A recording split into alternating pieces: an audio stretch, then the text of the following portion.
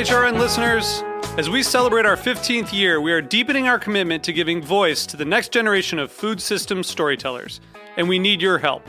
Our internship and fellowship programs help activate new possibilities for underrepresented and underestimated young people through experiential journalism, audio engineering, and production training. Through these unique programs, HRN helps food equity stewards build essential workforce readiness skills that expand their potential and foster economic mobility. Please consider supporting these critical programs. And with a minimum donation, you can be entered to win a dinner for two at an amazing restaurant in one of 8 cities and tickets to a concert at a great venue in one of those cities. We have incredible partners across the country who have donated, as they also share our passion for helping to educate the next generation of food systems storytellers. Check out heritageradionetwork.org/15 to donate and enter to win today. That's heritageradionetwork.org/15 to donate and enter to win today. And make sure you donate before March 31st. Thank you.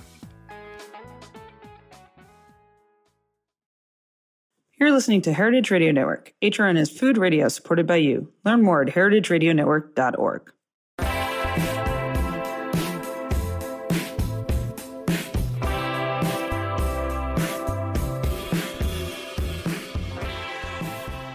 Hello, everyone, and thank you for listening to Cutting the Curd. In today's piece, we honor and celebrate our dear friend and creator of this podcast, Anne Saxelby. A year ago, we lost Anne suddenly and tragically. I knew Anne as a good friend and was always 2 steps behind her, as a monger at a cheese shop, as a salesperson selling artisan cheeses, and now as the host of the beloved cheese podcast, Cutting the Curd. On behalf of the cheese community and the Heritage Radio Network, I would like to say, we will always miss Anne. It is with that sentiment, I feel privileged to share with you this very loving tribute produced by Harry Rosenblum. Thank you, and I hope this dedication gives you some peace and love in her remembrance.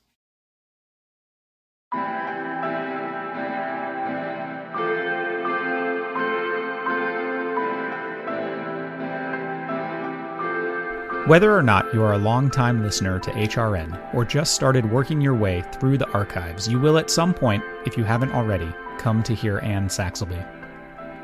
Anne was a huge part of HRN, the local food scene in New York City, and the American cheese community. She was a mother, a daughter, a wife, and a friend. Her passing in October of 2021 sent ripples through a vast network of people, and she is remembered for so much by so many. My name is Harry Rosenblum. I'm the host of Feast Your Ears and Time for Lunch here on HRN, and I considered Anne a friend. Whether she was dropping off an order of cheese for us at the Brooklyn Kitchen, or you were lucky enough to be invited over to dinner with her and Patrick Martins and their wonderful kids, Anne was a master of always being able to put down and pick up a conversation while there was so much going on around her. Between cooking, opening wine, answering the phone, helping her son or daughters to wash their hands or find an errant toy, Anne always managed to keep the conversation going. Whether it was about a cheese you couldn't remember the name of, or where you just got back from, she was both a teacher and a questioner. Interested in hearing about you and yours, as well as sharing what she was working on. And of course, there were always delicious things at the table. With a grace that seemed so easy, Anne was a host who made you feel like you were part of the family. I cherish my memories of her, and know that everyone who met her has theirs to cherish as well. This audio tribute will try to give you but a small look at Anne and her place on HRN, and we encourage you to listen to her on Cutting the Curd as well as the many shows on which she was a guest, and seek out her book, The New Rules of Cheese. Please contribute to her legacy by supporting and following the Anne Saxelby Legacy Fund, which provides month-long paid apprenticeships for young adults to live on sustainable farms, to work, learn, and be inspired to create change in their communities, following in Anne's footsteps to lift up and champion the small food producers of the world. Her focus was on American cheesemaking. What could yours be? Please donate at AnneSaxelbyLegacyFund.org.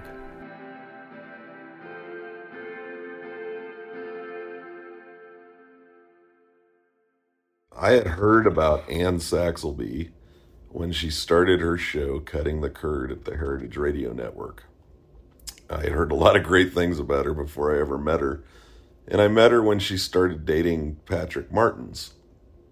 And everything I heard about her was true. She was bright, funny, engaging, driven, and empathetic.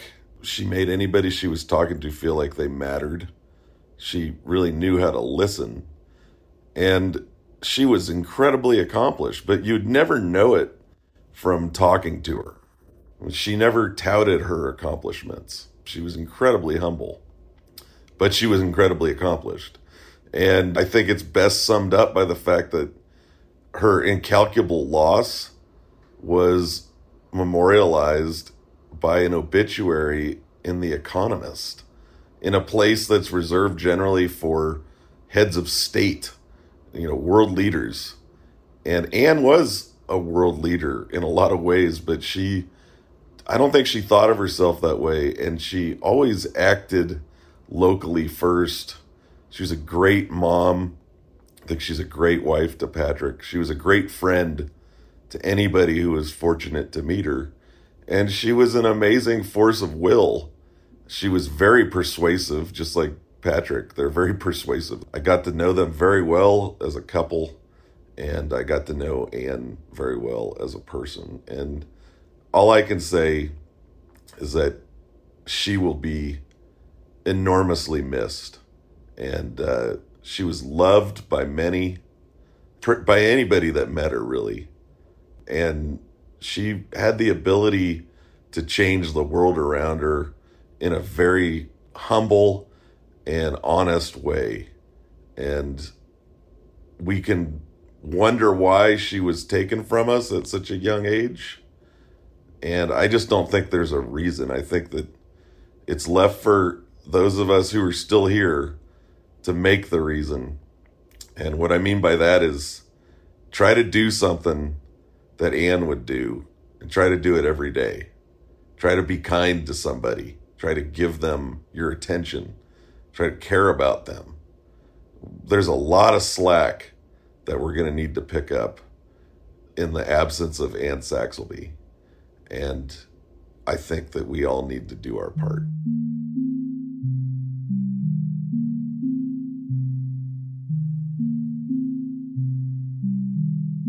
Greg Blaze and Diane Stemple took over for Anne hosting Cutting the Curd after Josie, her second child, was born, but Anne was a regular guest on the show. Timing is everything. I was in the right place at the right time, and I happened to meet some really wonderful cheesemakers who were starting up just around the same time. Like I remember back in the day working at Murray's, and Jasper Hill was just getting started, and so Mateo and Andy would come in with their cheeses, and I feel like it just kind of all happened like at the same time, and I was really lucky to be kind of at the crest of the wave at the right time, and be able to ride it. And you have your great personality, which helps everything. I mean, everyone likes you. I mean, you're Anne Saxelby. Well, that's very nice of you to say. On the edge of Would you tell us about the roots of Saxelby cheesemongers, and in your roots of cheesemongery? Well, sure. Well, I guess, it goes back to college. I went to NYU, and I grew up in the Midwest, and so I wasn't really exposed to any interesting cheese, really. I remember that when we went to the grocery store as a kid, if we got sliced white American from the deli, not from the craft package, that was fancy. The slices are thicker. They're thicker, and they always gave us one to taste, and that was always really exciting. But so when I moved to New York, I kind of learned about food in general. Falafel was a very exotic entity, and all these new things. So I traveled to visit a friend of mine who was studying abroad. What were you studying at NYU? I was studying art, studio art. So painting, drawing, sculpture, photo, the whole bit, just kind of dabbling in everything. And when I went to visit this friend of mine who was studying in Florence, she took me to the Central Market there, which of course was this mind-blowing experience. Yeah, it's crazy. Everything, the cheese, the cured meats, the breads, the dried fruit, the fresh produce, it was all so incredible. And I was kind of we have all this stuff at home, but none of it tastes as amazing as any of this stuff does. So what have I been missing out on, So when I came back to New York, somebody was like, oh, you've got to check out Murray's Cheese. They've got the best cheese in the city, and, you can really learn about cheese there. So I started going to Murray's as a student and buying cheese there. And I would be that annoying customer that we all know now who was buying 8 quarter pounds of things and tasting for a half hour. So that was kind of my introduction to Murray's. And when I graduated from college with an art degree, I was not very employable because I didn't want to be a professional artist. And I had worked in galleries and at museums and wasn't really You didn't like the culture there? Yeah, no, it just wasn't really my tribe. I felt like the art world was a little too highfalutin, a little too pretentious, a little too clubby, and I just didn't ever really feel like I fit in. So when I graduated, I went to Murray's and asked if I could have a job. And Amy Sisti, who was then the manager, who now works for Grafton Cheese, she kind of was like very polite to me, like Amy always is, and Yeah. but didn't really call me back or anything. So I went back like probably 4 times, and I was like, listen, I really don't know much about cheese, but I'm really interested, and I think I could learn fast. And I remember she asked me if I had to pair Piave with something, what would I pair it with, wine wise? And I was like, oh geez, I don't know what Piave is. And so I just said, like, I remember I said, oh, Sauvignon Blanc, definitely, which would be terrible. Not good. Not good at all. Not a good thing. But I guess she was like, well, at least she's trying. At least she knows a name of a wine. A name of a wine. Yeah. So anyways, from there, I started working there 3 days a week. I was working at a wine store the other 3 days a week. And that was a good wine store. It was a great wine Where'd store. you work? Yeah, Chambers Street Wines down in Tribeca. Sure. Yeah, those guys were great. So I feel like I just kind of stumbled into like this really awesome, combo training. Yeah, cheese and wine combo training. After a summer at Murray's, I went up to Cato Corner Farm for an internship. In Connecticut, yeah. I had met them at the Green Market, and they've, granted me this internship, even though, again, I knew nothing about cheese. But they start a lot of people out, too. They do. They take a lot of people in and teach them how to make cheese there, I feel. Yeah. No, they've got, for being just like a small mom and pop organization, they have a big staff, and now even bigger than when I was there, but I feel like they're able to employ a lot of people and teach a lot of people about cheese. And so when I was there, in the cheese room for the first day and kind of like, start to finish, you walk in at 7:30 in the morning or 7, whatever, with this fluid milk. And then you walk out, 8 hours later with these finished fresh wheels of cheese. It's an amazing process to be a part of. Yeah, it's such an amazing process. And to me, that process was akin to being in your studio making art. It's like you have your raw materials, you have your means with which you transform them. Only with cheese, then the result was edible.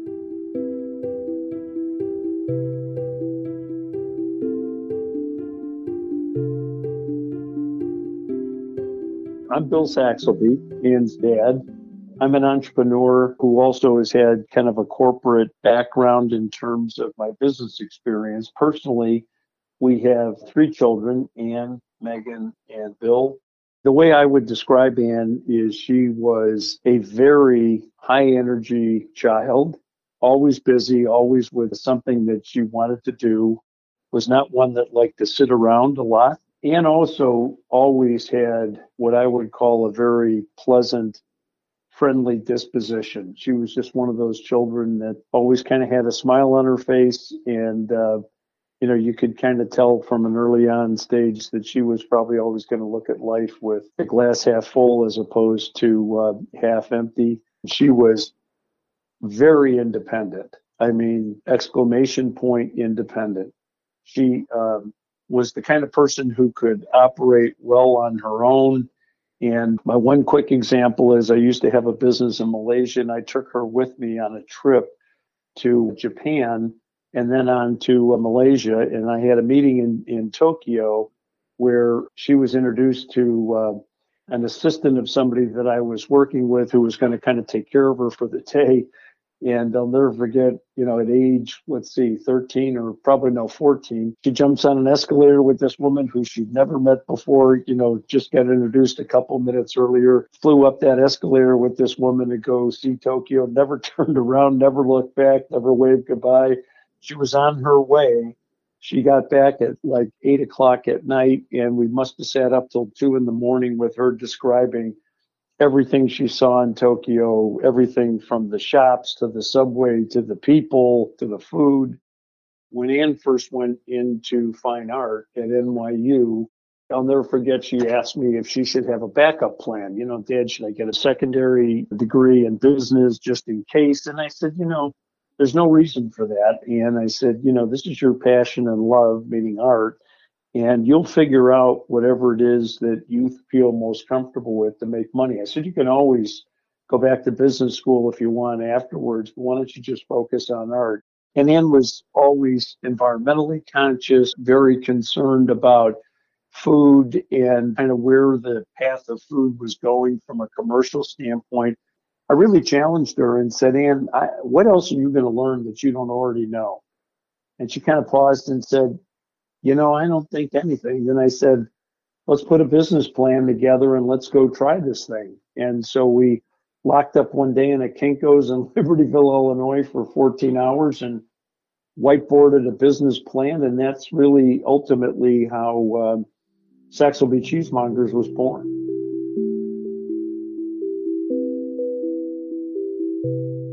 Hi, my name is Deborah Matzner.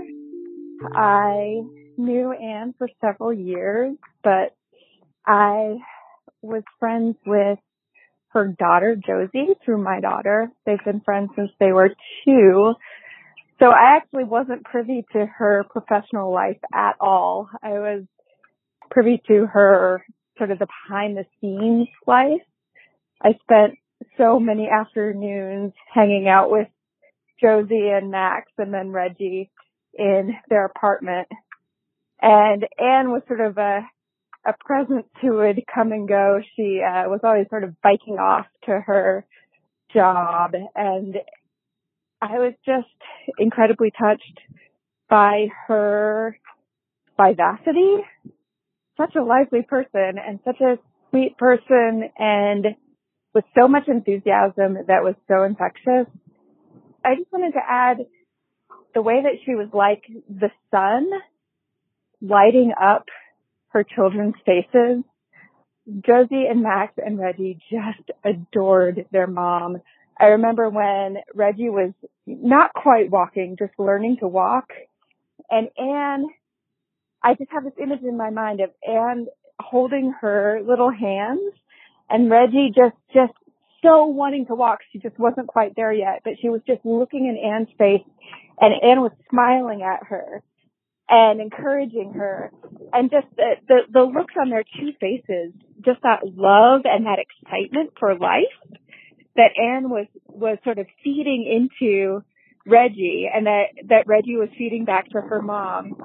Reggie, Josie, and Max loved their mom so much, and I got to witness that love, and I got to be a little bit a part of it, just as like the mom of Josie's best friend, Miriam, whom they called Mariam. And it was just sweet and wonderful, and she was a mom friend to me. She was a comrade in this crazy parent life, and I loved her and I miss her.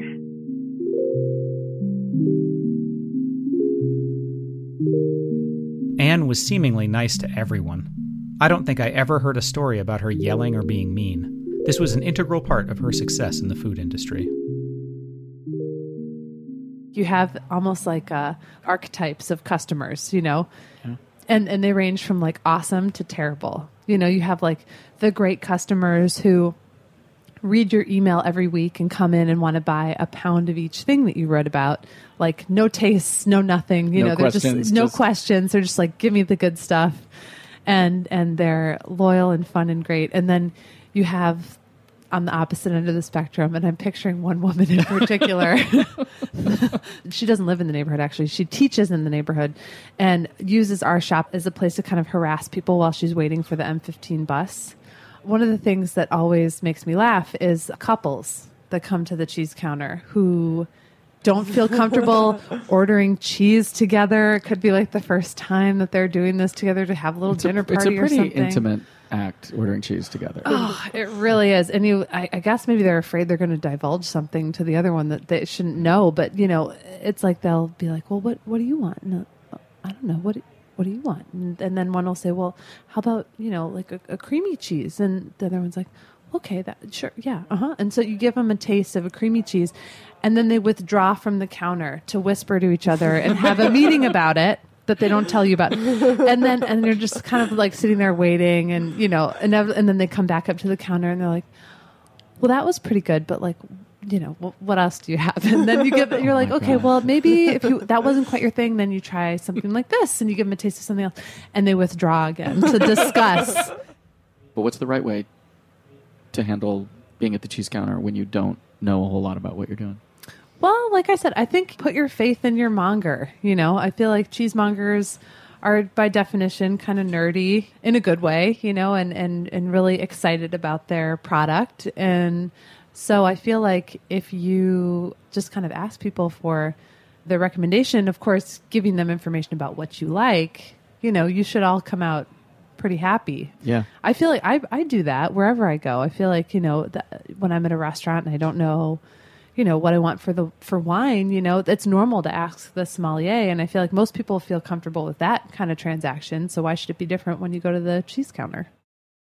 I have a different favorite cheese every day. Today, my favorite cheese was queso dell'Invierno, and it's been a while since that was my favorite cheese. I did a staff training this afternoon at a hotel, and we tasted a bunch of stuff. And that one, I was like, wow, that was so great.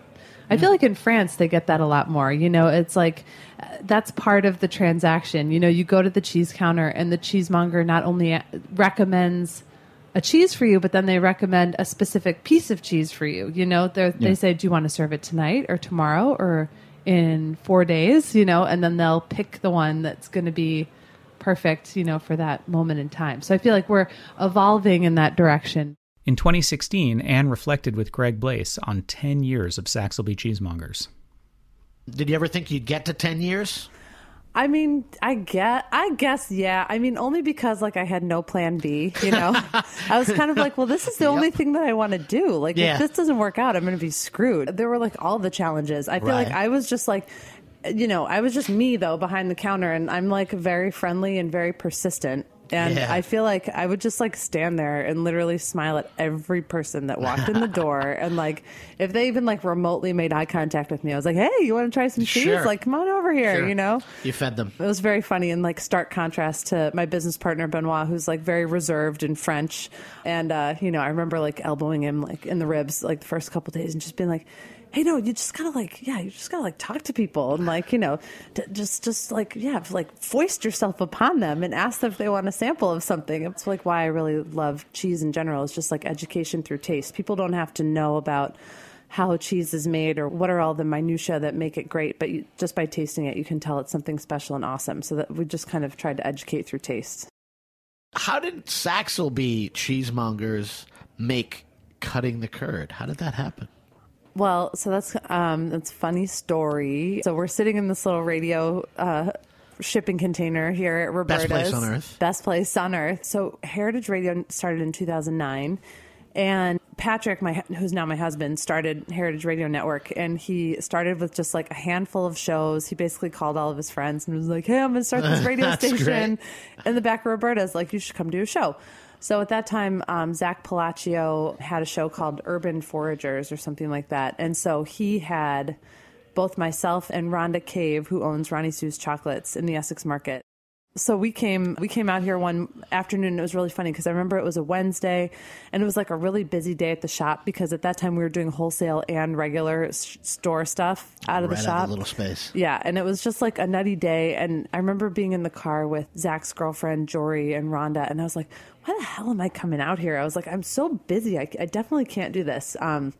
But so then I was like, and where the hell am I? Because at that time, sure. Yeah, Bushwick, it's still very industrial, but even more so back then. Yeah. So you could actually get hurt around here. Yeah, totally. So we pulled up and I was just like, where are we going? What is this place? And we come in and we do the show and it was really fun. And of course, I got not grumpy immediately. And I was like, this is so weird and cool. I love it.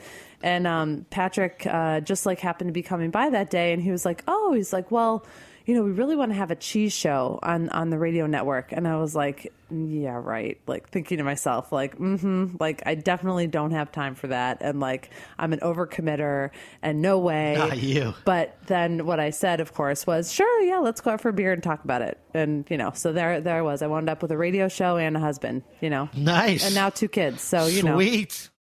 Cutting the curd, it was so fun. I remember my grandpa Ray really liked the name of the show. We were trying to come up with it's perfect with names, and he decided, he that was his favorite, so I went with his favorite.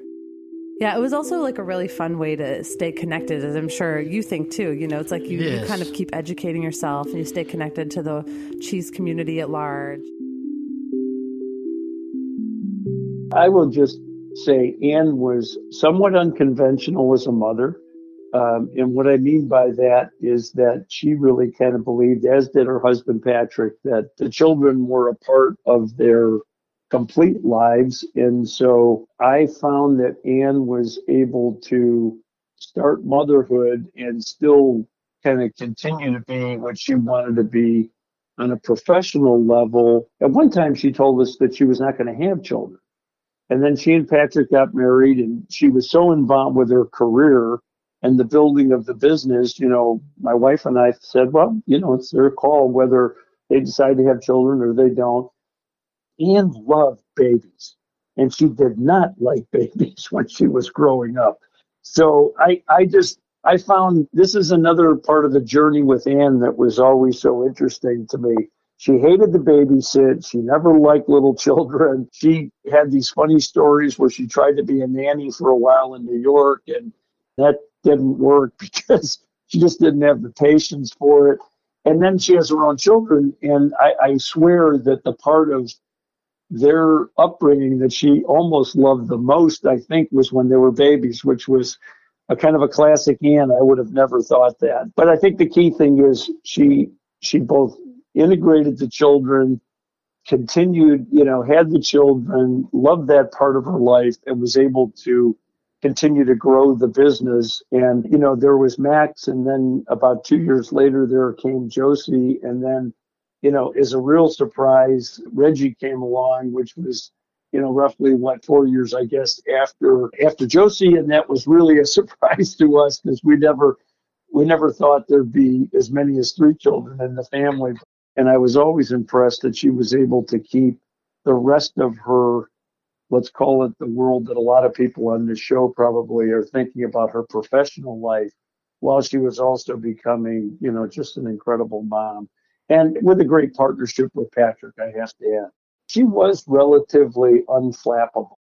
Chaos could be all around her. And she had this ability to just kind of calmly go, okay, now I'll deal with this, now I'll deal with that. And her mother-in-law, Renee, always commented about her ability, especially with the children, to focus when it was really the most important. So while she was very busy, those children would get total focus for whatever period of time was required, whatever the situation was, and it was genuine.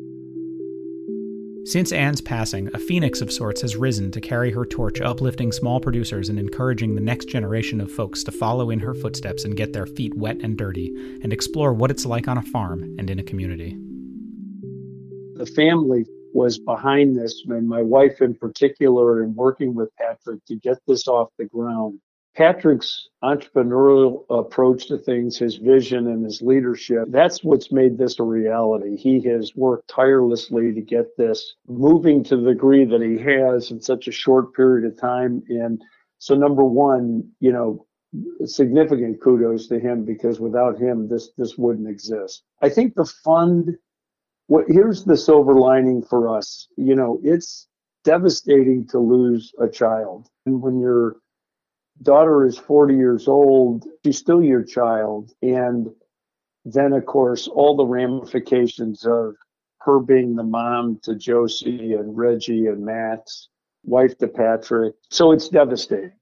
And what's great, though, about the fund is it gives us something positive to focus on. And she and I were always kind of fond of the saying, life is 10% what happens to you and 90% how you respond.